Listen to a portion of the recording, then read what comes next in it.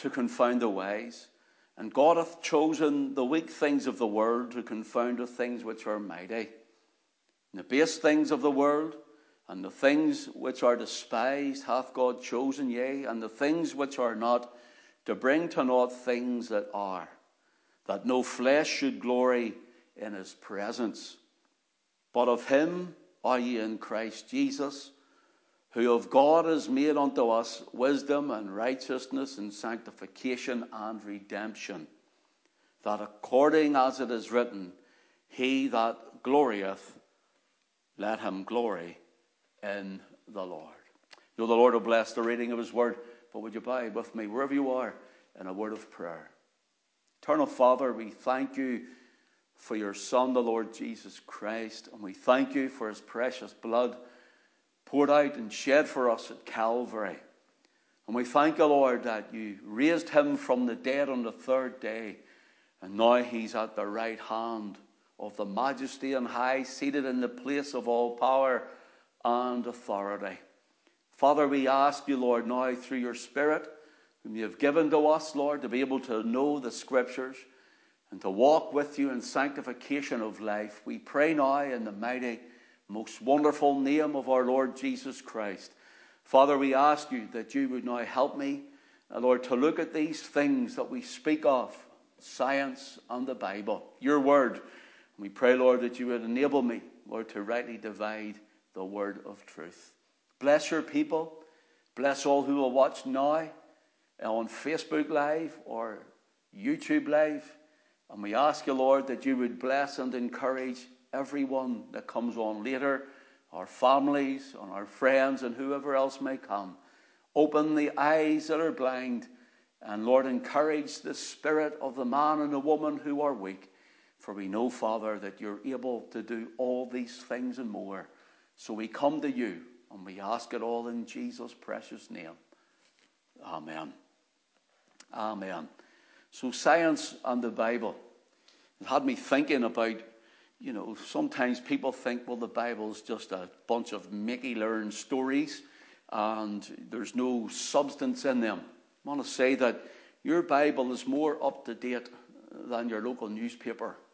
In fact, your Bible is truth when the media, especially nowadays, the media are twisting stories and falsifying things, and we don't even know what's truth out there anymore. And as the Lord Jesus said in John 17:17, thy word is truth. Thy word is truth. The word of God is truth. It is forever settled in heaven. The word of God has been spoken, and it shall not return unto him void. And even this book, our Bibles, we can't change this, no matter whether we would think we would like to, although I would never like to. But even if we could, if we would like to, we can't. We cannot change the word of God for society. We can't change the word of God for science. We can't change the word of God for anyone or anything else. Even when time has moved on, 2020, we're in this very night. When time has moved on and people say we're backward, we're medieval, it's been called, we're away in the dark ages, and people say, well, you're living in another time with this word. I want to tell you, this word is relevant, more relevant today than even the very people who are scientists and academia and all of those things. In fact, we're going to look at how science actually believes the Bible. And what we want you to know from the outset is, I'm not against science. I actually enjoy and learn from things to do with science. But really what we're going to look at is that the Word of God was way ahead of the scientists. And scientists themselves even need to keep rehearsing to themselves that which they have found. And then they have to keep revising it because they find that what they once learned was maybe not what they thought. And so we're going to look at what the Scriptures has said. And the Scriptures have been secure and steadfast all throughout these centuries and millennia from the Bible was written. So first of all, we want to look at science and the Bible. One definition of biblical proof and biblical truth is found in Bible prophecy. Now, we're not doing that tonight. We do plenty of it here in CET, in Christ Encounters Tabernacle. You know, I'm a student of prophecy and I love prophecy. But prophecy is one of the real foundational proofs that the Bible is true. Not that it needs to be proven true, but that it does prove it true. The Bible prophecy, not Bible prophecy for the future, but Bible prophecy in national historist interpretation. So the national prophecy of our nations, or the nation of Israel, and now the historical interpretation of prophecy, which tells of prophecy being revealed and unfolded through time. That is, if we go to the book of Revelation, it's being revealed and unfolded through time. Prophecy, it has been said, is history foretold. So it's coming, it's ahead of us. And history is prophecy that's been fulfilled. So prophecy is history foretold, and history is prophecy fulfilled. Prophecy proves the Bible to be true, but here's the thing, it doesn't make prophecy, Bible prophecy does not make us some sort of soothsayer, some sort of wizard. It doesn't make us some sort of fortune teller where we can tell the future, but we tell it as it develops, as the future becomes the present, as that present passes into history, and we can see it fulfilled in national interpretation and historical interpretation of prophecy. Notice here, we're going to point out 10, God willing, 10 Bible proofs. 10 Bible proofs of science and the Bible. Now, before we do that, I want to build a foundation on what Paul is speaking on in 1 Corinthians chapter 1 in our reading. Science, you see, it tries to, in many ways, they're good Christian scientists, by the way. So I'm not saying for them, there's creation scientists as well. I'm not talking about them. I'm talking about secular, atheistic, humanistic scientists. And what they try and do is disprove the Word of God. But we're going to show you that the Word of God has proved science, and science proves the Word of God. And what it tries to do is it tries to disparage the Word of God, and it thinks it can disgrace the Word of God. But this Word has stood the test of time. Even when atheists and free thinkers, as they were called back in the day as well, even when they were trying to disparage the Word of God, you know, some of them were saying the Word of God will fade away and will not be here in so many years, and the Word of God is still here, and they're away on to their grave. And they'll stand before not only the God of the Word, but according to the Word of God, they'll stand before the God of the Word. So what we want to look at is not prophecy, but what the Bible has said throughout in some prophetic utterance as well. I want you to look at it, I want you to read it, and I want you to get it into you. So what we want to look at is a permanently perfected performance. Notice, a permanently perfected performance of the creative Word of God. Okay? That's what we're going to look at tonight. So 1 Corinthians 1 and verse 25. Let me build just a bit of a platform to build your faith to see these things, to encourage you as well. It says in 1 Corinthians 1 and verse 25, because the foolishness of God is wiser than men, and the weakness of God is stronger than men. Now the word foolishness is the word moros. It's actually where we get our word moron from. And we know today to call someone a moron, well, it can be something that is not a very nice term, not a very nice word, and people would take offense to it. So it's an offensive word. To say someone's a moron is a really disparaging sort of a word. But here Paul uses moros, which he says that the foolishness of God, as if the moros of God is wiser than man. The word wiser is sophos than man. And the idea here is that the men who are the highest thinkers, remember they were in Paul's day too. There were the Greek philosophers and all of those men. Even he said that the very foolishness of God, I'm going to look at it for a second.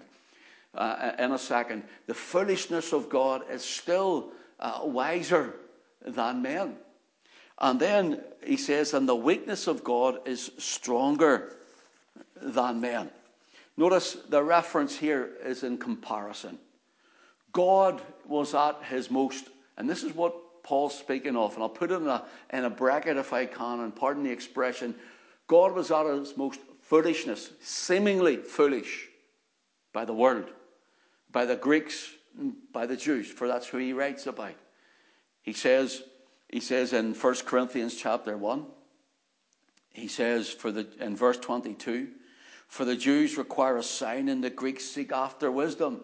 But we preach Christ crucified, unto the Jews a stumbling block, and unto the Greeks foolishness. So he's writing about the crucifixion, the cross work of our Lord Jesus Christ. Before we go into this, I want to make sure this is settled in your heart. So the foolishness, as it were, is they classed it as foolishness. And the weakness was that God was in flesh. It was the flesh body, the Son of God, God and man, fused but not confused. And here we have the dual nature of Christ as divinity and humanity. And so the weakness means the flesh. The weakness, not that Christ sinned, for he was without sin, he was sinless, but the idea was he took on human form and he allowed them to crucify him. And so that's why God's foolish wisdom to them, God's foolish wisdom was displayed at the cross. And it's displayed now in his sovereign will over his choice. So notice, the one who bled and died, it seemed foolish. It seemed weak because he was the man, Christ Jesus, the God-man, the Son of God, who died for us, who died to shed his blood for us, to redeem us. And now he then takes it from there. He says, those whom the world, if you want, the Jews and the Greeks, he's saying, those Jews and Greeks who thought this foolishness and weakness, what sort of a man, a champion, a saviour, a redeemer, a king is this, who'll hang on a cross and die? Where's the wisdom of this? For the Greeks, they looked for the philosophers and all this sort of stuff. And the Jews wanted this champion. They wanted this Messiah, which he was, and they didn't see, whom they rejected. And notice, so it talks about the cross, and when we come into our reading, then it speaks not only then of who he was on the cross, but who he is on the throne. Who he was on the throne, who he became on the cross, and now who he's back, who he is on the throne. Notice it speaks of God choosing, verse 27. But God hath chosen the foolish things of the world to confound the wise, and God hath chosen the weak things of the world to confound the things which are mighty, the base things of the world, and the things which are despised hath God chosen.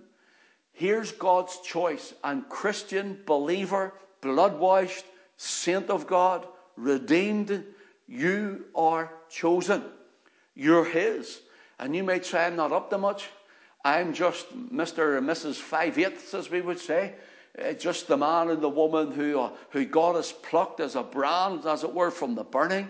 I'm just the man and the woman who God has taken and has brought to himself, and I'm not up to much. And you may not be in your own strength, but you're chosen, elect of God.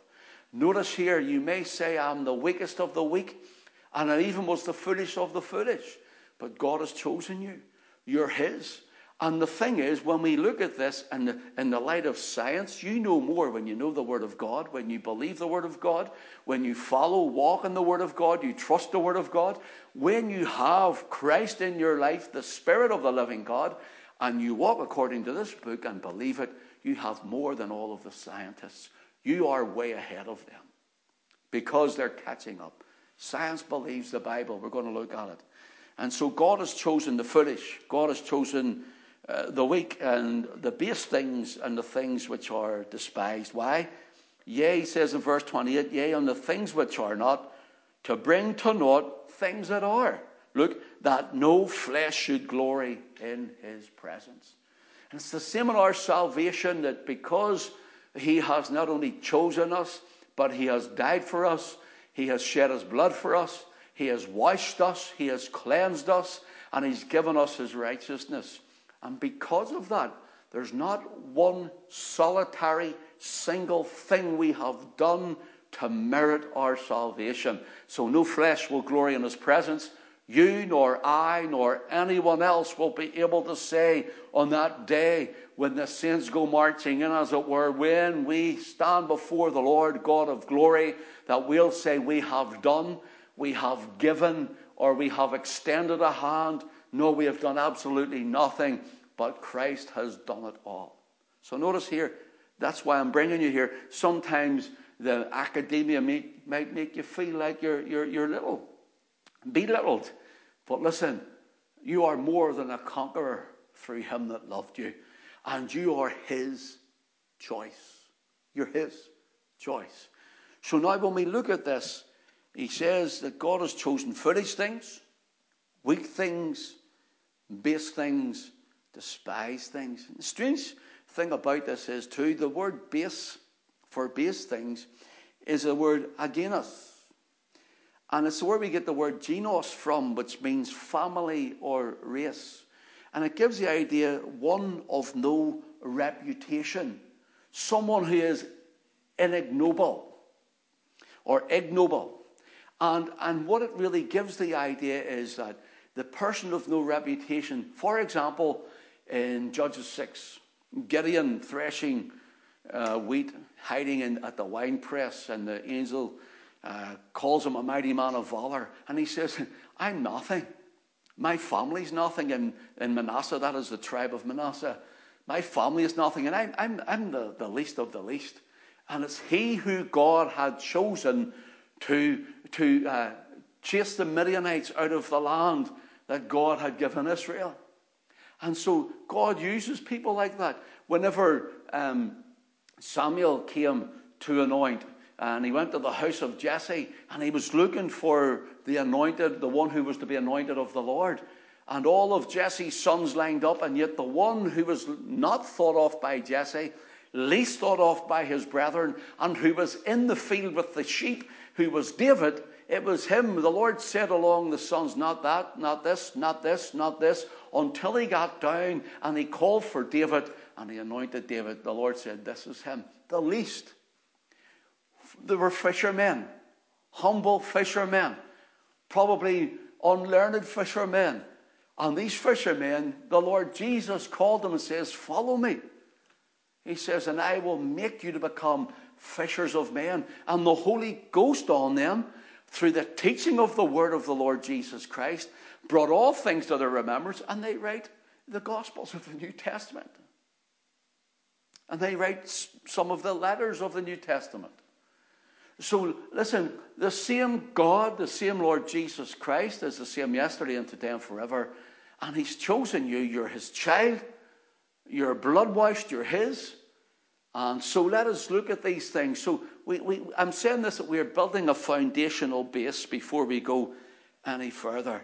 Notice the wise and the mighty of the world, like maybe the Hawkins and the Dawkins, the scientists and the astronomers and the fantastic minds of men, matter, maths, and mysteries, are only acknowledging the Word of God. They don't even realize it. They're only acknowledging the Word of God.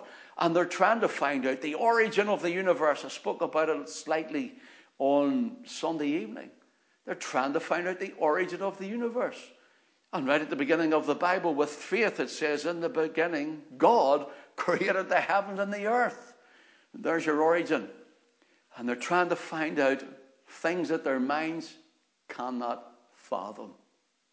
Notice here, they're acknowledging the Word of God, the Bible, and it's proving what they're finding in science is only proving the Word of God to be true. So really, they're just catching up with the Word of God.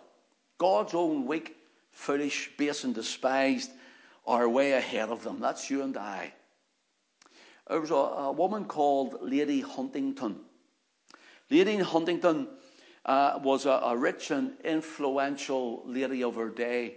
And I'm told she was great friends with George Whitefield, that great preacher, and also the other great preacher, John Wesley. Whitefield and Wesley were friends. They argued slightly in some doctrines, but they were friends. And this lady was a friend with them. And speaking of 1 Corinthians chapter 1, this is on her conversion and starting to understand the scriptures. Lady Huntington, it is reported that she said that she was going to heaven by a letter M. That is M.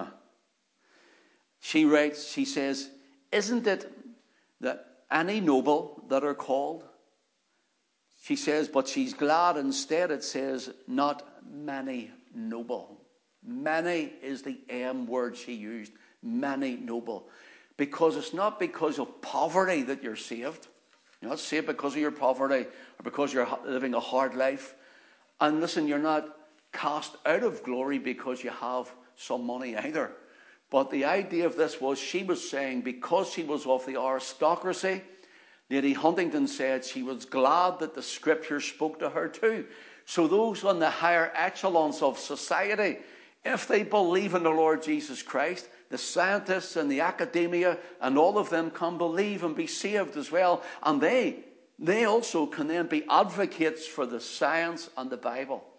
For you'll find that this woman, she read here when it says in 1 Corinthians chapter 1 and verse 26. "For you see your calling, brethren, how that not many wise men after the flesh," not many. Didn't say not any. Not many. So their wise men can be saved. "Not many wise men after the flesh, not many mighty, not many noble are called. But there are those who are called." Didn't say not any, just says not many. Because the rich are taken up with their riches, the wise in their own sight are taken up with their wisdom, and so on. And that's why the poor heard Christ gladly, because they hung on every word. Notice here, let's look at some of these, if we may. First of all, we want to look at the science used to tell us that the earth was flat. The Bible tells us that the earth was a sphere, circular. Turn with me, if you will, to the book of Isaiah. I'm just going to lift out a verse, Isaiah chapter 40. And we'll lift a little verse out here. Isaiah 40 and verse 21. Isaiah 40 and 21. "Have you not known? Have you not heard? Hath it not been told you from the beginning? Have you not understood from the foundations of the earth?" Now notice, verse 22, "It is he that sitteth upon the circle of the earth." It is he that sitteth upon the circle of the earth. The Bible told us of the circle of the earth. And yet they're telling us it was flat. I know there's people out there and they're really propagating a flat earth. I do not hold to that whatsoever. But nevertheless, the Bible tells us of the circle of the earth. In other words, God rules over it. In Proverbs chapter 8, if you would turn with me, please. Proverbs chapter 8. And I'm going to be turning to most of these with you as well as we go through them. Proverbs chapter 8. Notice what the scripture says then. Let your eye run down to verse 27. Proverbs 8:27. "When he prepared the heavens, I was there." This is speaking of wisdom. "When he prepared the heavens, wisdom was there. When he set a compass upon the face of the deep. When he established the clouds above. When he strengthened the foundations of the deep. When he gave to the sea his decree that the waters should not pass his commandment. When he appointed the foundations of the earth. Then I was by him as one brought up with him, and I was daily his delight, rejoicing always before him. Here's a picture of the wisdom or the word of God, the Lord Jesus. Notice here, he says that there comes a place where God set the foundations, and then he told the sea to go thus far and stop. Tidal movement. Tidal movement. For years, scientists were trying to work out what's tidal movement. You know, we have different stories of kings who would, of the king who sat out in his chair, his throne, said he could stop the tide from coming in, and of course he didn't. King Canute. And the science has been, for years, obviously now looking back, well, we know all these things, they say we know, yet for years science didn't know these things. Here the Bible says, he sets the bounds of the sea. We know, as far as science tells us, that it's the gravity of the moon, and if it was so much closer, there'd be all these tidal waves and so on. But here the Word of God tells us that he establishes it. But in verse 27, Proverbs 8:27, when he prepared the heavens, I was there. When he set a compass upon the face of the deep. You notice this, the science is telling us that the earth was flat for years. Sailors used to go out and seeing the horizon, thought that they would fall off the face of the earth. Notice, when he prepared the heavens, I was there, and he set a compass upon the face of the deep. And the idea is here that the earth had 4 points of a compass. In other words, there was a north, a south on the circle of the earth, east and a west. So we're seeing how science believes the Bible, because that's what they're finding out. The Bible was way ahead of it. Let's look at another one. It says in Job chapter 26, if you want to turn with me. Job chapter 26. And we know that there's been all sorts of things that's been said in the past about, well, in space, what holds the earth up? In space, what keeps the earth afloat? What holds the earth up? Just let me get it. Job 26.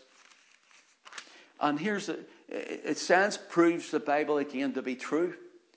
And science is catching up with the Bible, because other peoples and religions and mystery religions and other faiths and science of men said the earth was held up, some said by a giant tree. Greek philosophers and different faiths in the Far East, and they said that some said that the earth was held up with a giant turtle and an elephant standing on the back of a giant turtle, and then and all these animals were holding them up, and all these things seem ludicrous because they are. And science was trying to find, well, what does hold the earth up in the vast expanse of faith? The earth was held up, it says, by a giant titan. And some even said that it was held up by different cords and different things, like a giant with his arms. All manner of things has been out there. Let's see what the Bible says. Job 26. Let your eye run down to verse 7. He stretcheth out the north over the empty place. Notice, and hangeth the earth upon nothing. He hangeth the earth upon nothing. I think it's fantastic. Here Job, way back, probably Abraham's day, way back then, he says, he hangeth the earth upon nothing. How would a man way back then know these things? How would Isaiah the prophet know these things when it's only in science and the last couple of centuries or so are starting to understand some of these things? Because the Holy Spirit of God told them these things. Notice here in Hebrews chapter 1, it says, God, who at sundry times in divers manners spake in time past unto the fathers by the prophets, hath in these last days spoken unto us by his Son, by whom he hath appointed heir of all things, by whom also he made the worlds. Notice verse 3. Who being the brightness of his glory and the express image of his person, Notice, and upholding all things by the word of his power. Upholding all things by the word of his power. That's the earth. That's the sun. That's the universe. That's all the galaxies and the universes that we don't know as well as know. The billions and billions of stars and whatever else is out there. He upholds all things by the word of his power. And when he had by himself purged our sins, sat down at the right hand of the majesty on high. Isn't he fantastic? The one who was in weakness, as it were, the one who seemed to be foolishness of God, that is, to the world, that is Christ on the cross, is the one who made all things, who is the one who spoke all things and upholds all things by the power of his word. And this word is the power of God. And now he is, the Son is raised up to be seated in the right hand of the majesty on high. The one who came and the one who stepped down from glory to die and redeem us. Saint of God, to redeem you, to buy you with his precious blood, who done all of these things, is now sitting at the right hand of the majesty on high. I think it's fantastic. This is our God. This is our Lord. This is our Savior. This is our Redeemer, our kinsman, the great eternal one.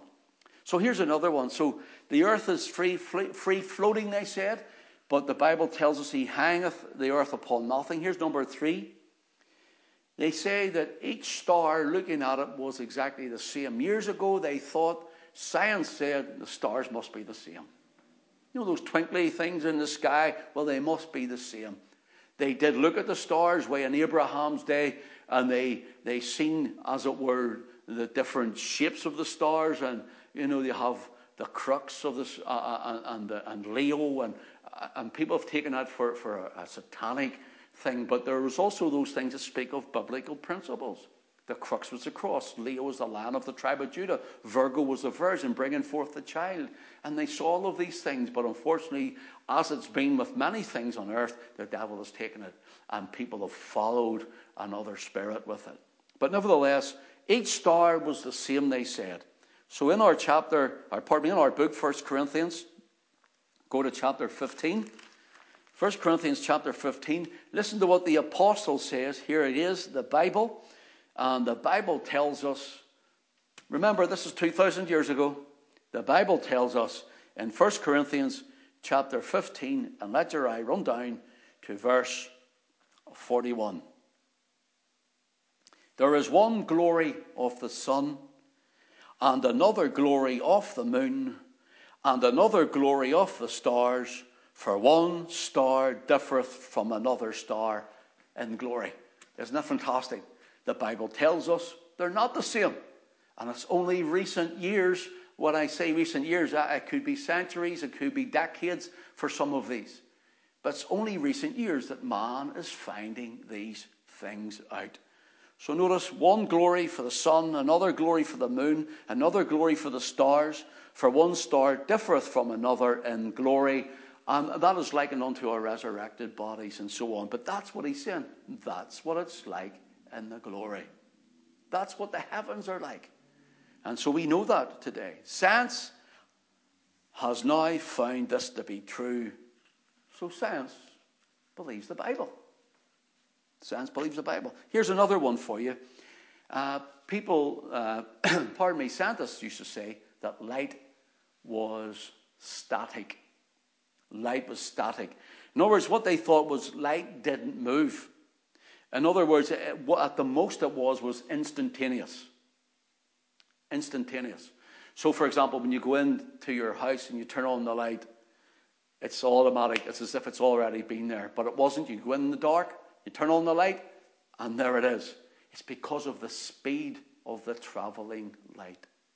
That's why it's instantaneous in such a small place, from your roof, say, your ceiling to your floor. But they used to think that light was static, or at the most instantaneous. It just appeared. There it is. Notice here in 1 Corinthians chapter 15, in Job chapter 38, I was looking at the last one, Job chapter 38, let's go back to the book of Job again. I'm going to have you flicking through, get you used to going through some of the books of your Bible. In Job chapter 38. Now, as we look at this, what we want to see here is we're going to look a little bit more at light for a moment. So they believed that early science, until recent years, believed that light was static. It was nearly fixed in one place. It was there, and it wasn't.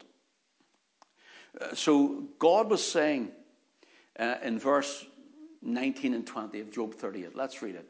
Verse 19. Where is the way where light dwelleth? And as for darkness, where is the place thereof?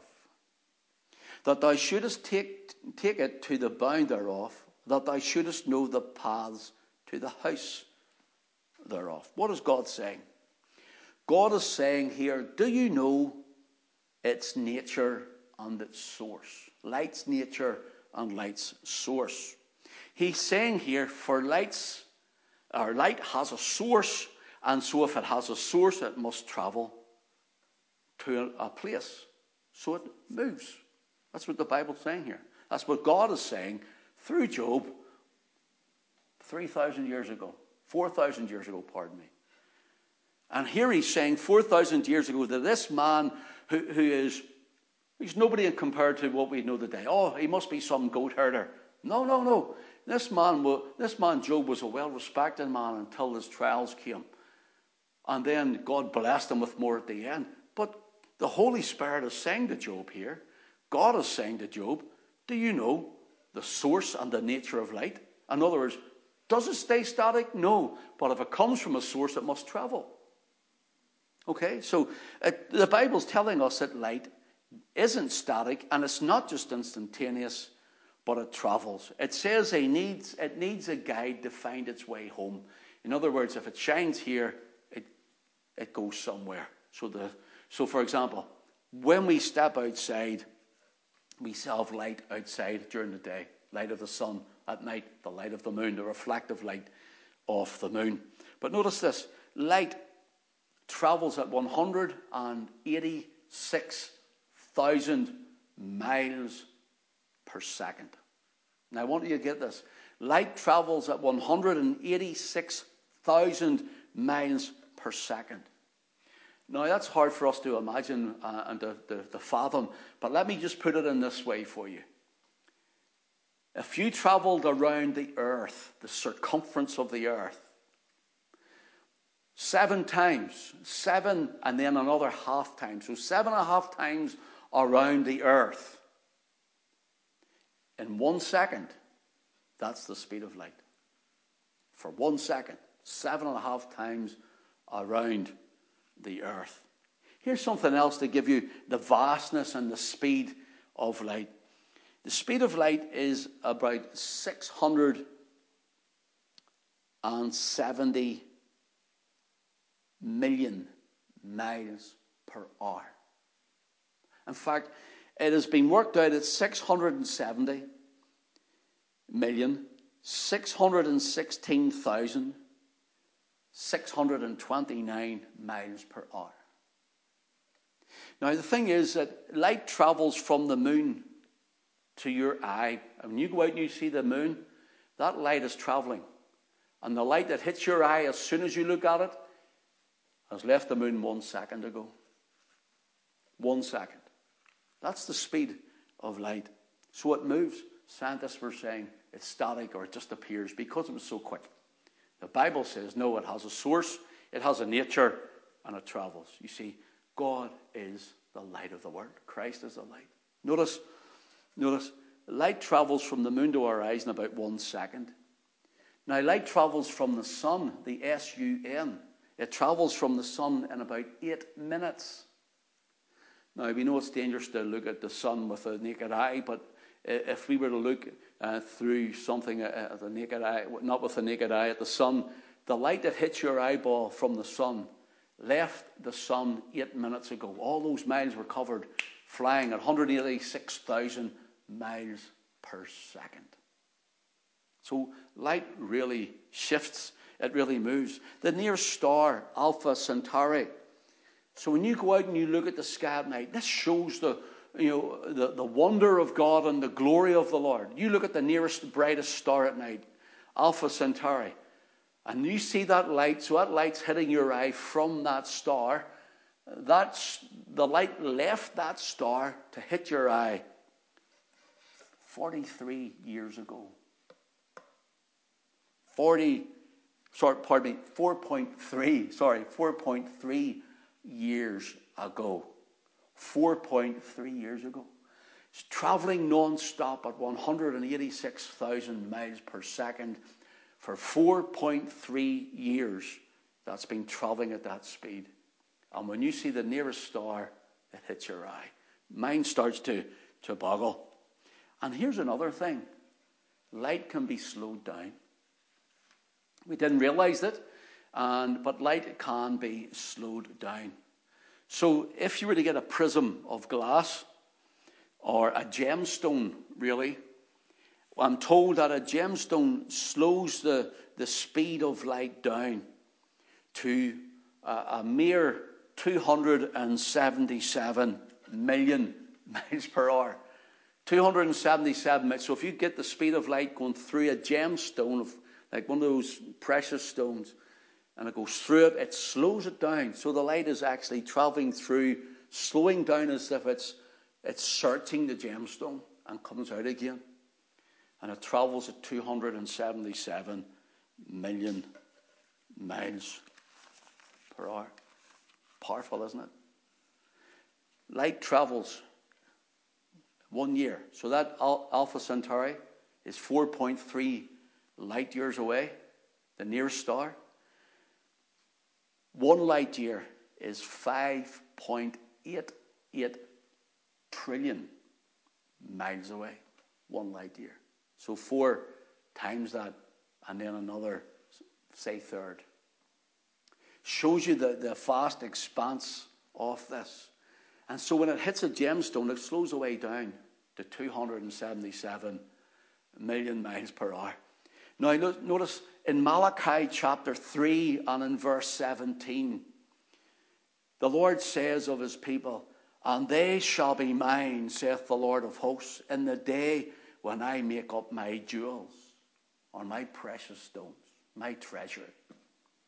And I will spare them as a man spareth his son." The word make up here means to fashion, to accomplish, and to perform.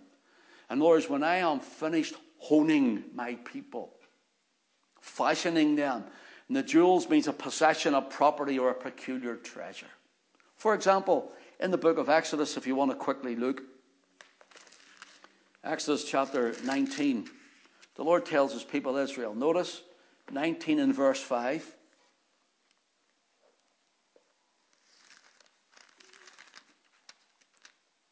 "And now therefore, if ye will obey my voice indeed and keep my covenant, then ye shall be a peculiar treasure unto me above all people, for all the earth is mine. And ye shall be unto me a kingdom of priests and a holy nation. These are the words which thou shalt speak to the children of Israel." Isn't that fantastic, that? Notice, peculiar treasure, kingdom of priests. Psalm 135, please, if you're following with me. Psalm 135. I'm going to find it with you too in a moment. Now notice this. Psalm 135, and just for time's sake, let your eye run down to verse 4. "For the Lord hath chosen Jacob unto himself, and Israel for his peculiar treasure." Notice, his peculiar treasure. And then if you'll go to 1 Peter chapter 2 in the New Covenant, I think this is marvelous. In the New Covenant, 1 Peter and chapter 2, verse 9, please. "But ye are a chosen generation, a royal priesthood, a holy nation." That's us. A peculiar people. That means a peculiar treasure. "That ye should show forth the praises of him who hath called you out of darkness into his marvelous light." So here we're finding that God's people are a peculiar treasure. They're like gemstones. And if a gemstone, a jewel, can slow down light, and it slows it down by almost a half of it. The breastplate of the high priest of Israel had the gemstones, 12 gemstones with the names of each tribe graven into them. And when he went into the ark, where the ark of the covenant was, and there was the mercy seat and the cherubims on it, and he sprinkled it with blood, and the glory came down.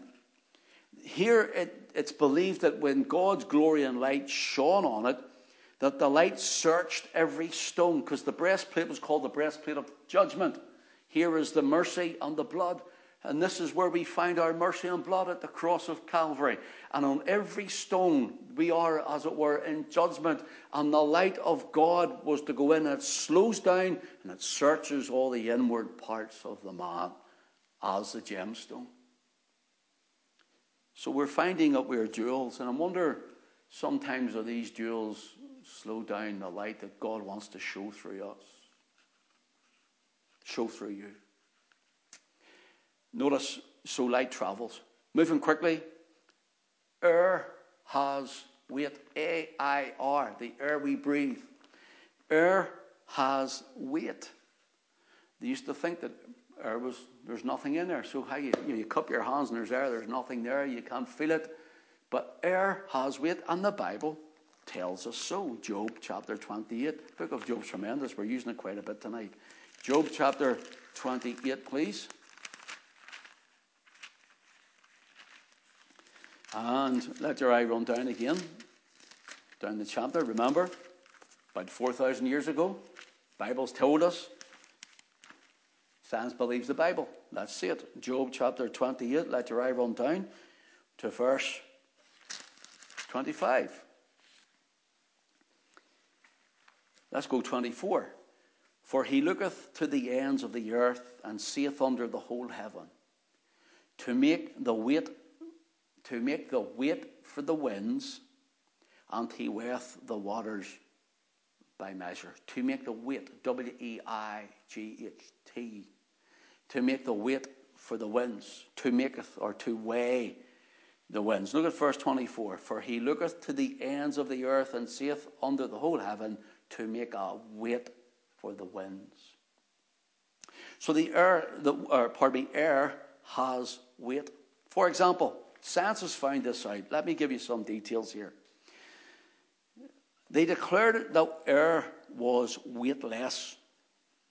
But now science has caught up with the Bible, and the air, or our atmosphere, has weight. In fact, they have weighed it out at 14.7 pounds of pressure per square inch at sea level. So at sea level, it's 14.7 pounds of pressure per square inch. For example, Mount Everest is 29,000 feet high. And if you were to go to the top of Mount Everest, 30% of the atmosphere is still above you. And it leaves the air pressure, drops right down to 4.4 pounds of pressure per square inch. That means you're losing 10.3 pounds of pressure per square inch because you're going up. So the weight is on top of us at sea level.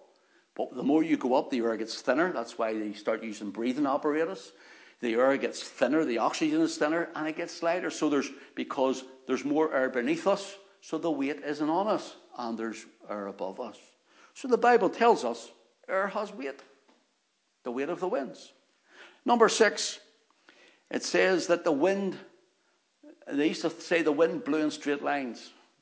The wind's blowing this way today, oh, the wind's blowing that way. But the Bible told us years ago that the wind blows in cycles, in a circular movement. Ecclesiastes, please. Ecclesiastes chapter 1. Psalm, Proverbs, Ecclesiastes chapter 1. Let your eye run down to verse 6. Notice, the wind goeth toward the south, and turneth about to the north. It whirleth about continually, and the wind returneth again according to his circuits.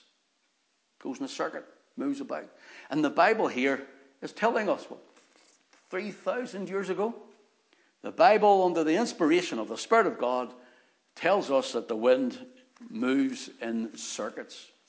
Even the Lord Jesus likening those who are born again of the Spirit.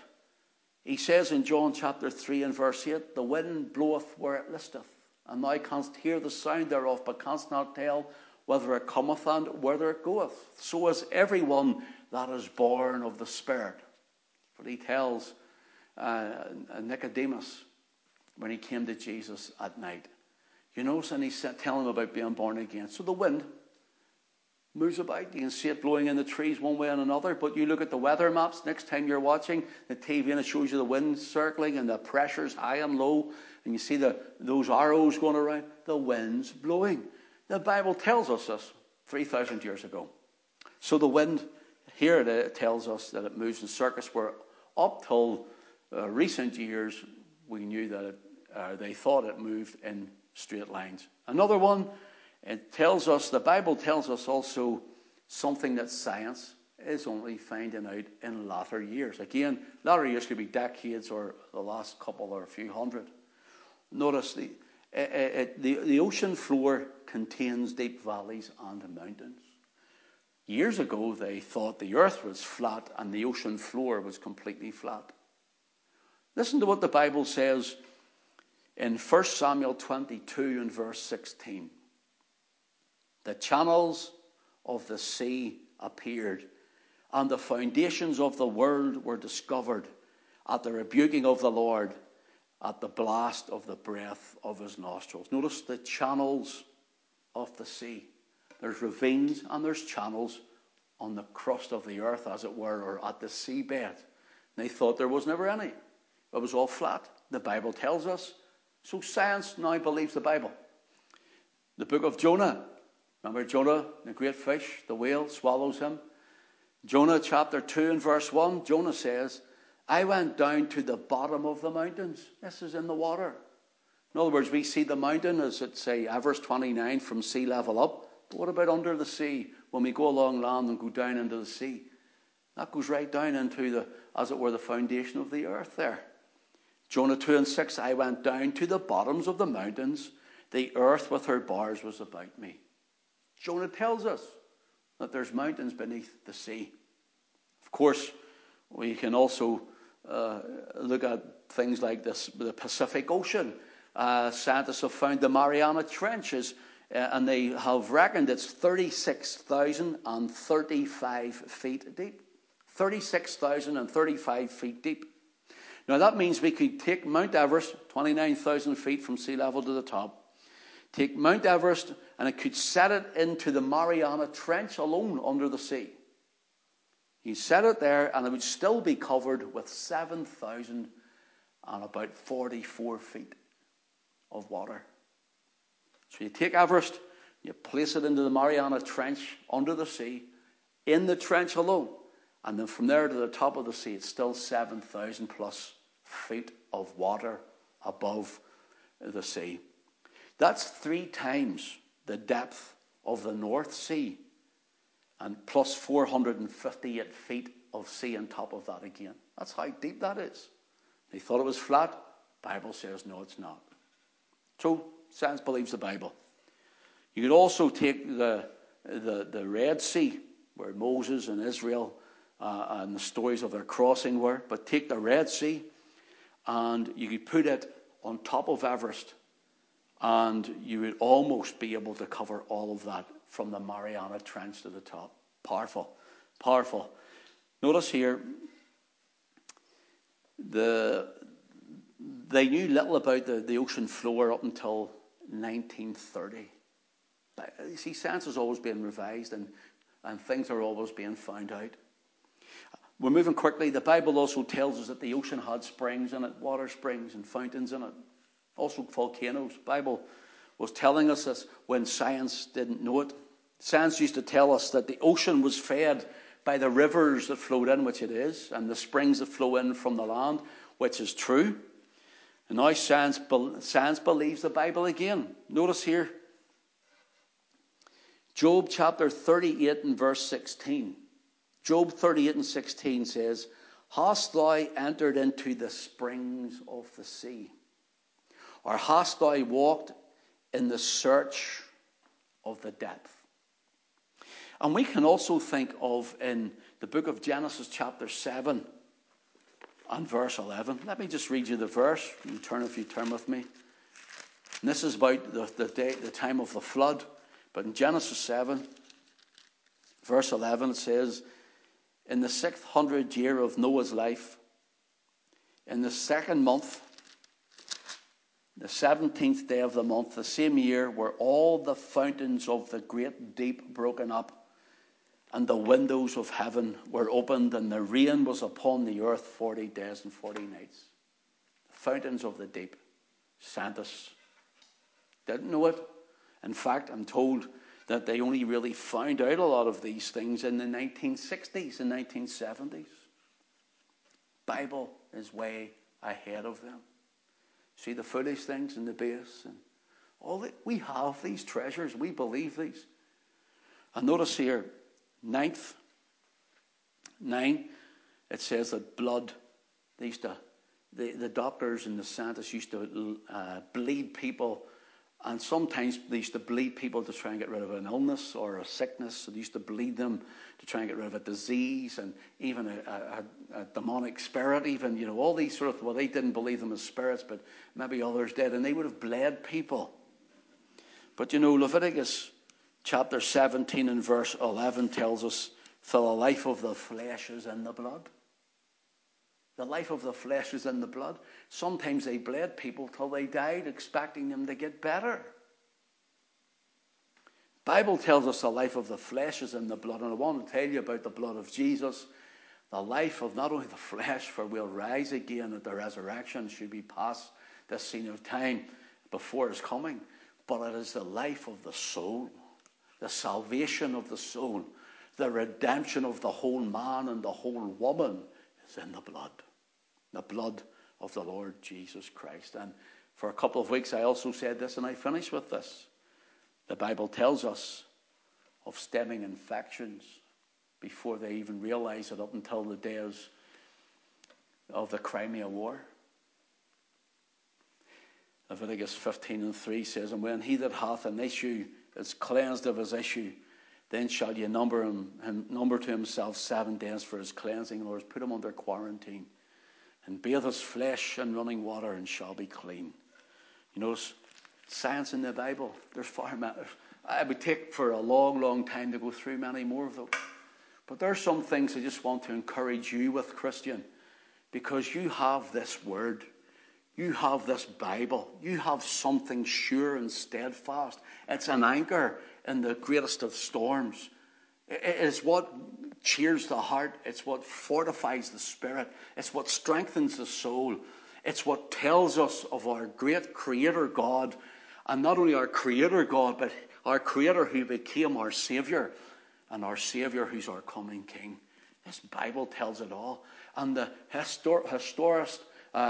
national historist of our people, and of the blood and the book and the gospel and the prophecies all help to prove. But science is catching up. Science believes the word of God. They just don't realize it, many of them, yet. And I'm not against science. I'm actually intrigued by a lot of it. But I want to tell you, our great science, our great Creator, is the one with all the answers. Lift the book and read it. Lift the book and eat it. Lift it up. It will be marrow to your bones. It will be health to your navel. In Jesus' name. God bless you. God bless you. Thank you for your faithfulness. Thank you for watching tonight. And don't forget, on Thursday coming, our elder, one of our elders here, Glenn McMurray, will be bringing us another study from his home at 7:30. So log on, link in, whatever it is, with Glenn there, please. And at 7 o'clock then, CET Kids will be coming on again with a premiere program there as well. So we'd love you to join us there too. The Lord bless you. The Lord keep you. And we hopefully will be together again soon. Let us pray. Father, take your own word, inscribe it upon our hearts, imprint it into our minds. We pray, O God, that you would educate us in the word of the Lord by your Spirit. And we pray, Father, that when all things are said and done, that Christ and Christ alone would be exalted and lifted up and glorified. Father, may your Spirit reside in our hearts. Lord, lead us and guide us every day, Lord, because we need you and we love you. Glorify your Son in our lives.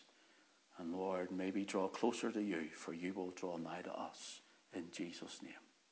Amen. God bless everyone. God bless you.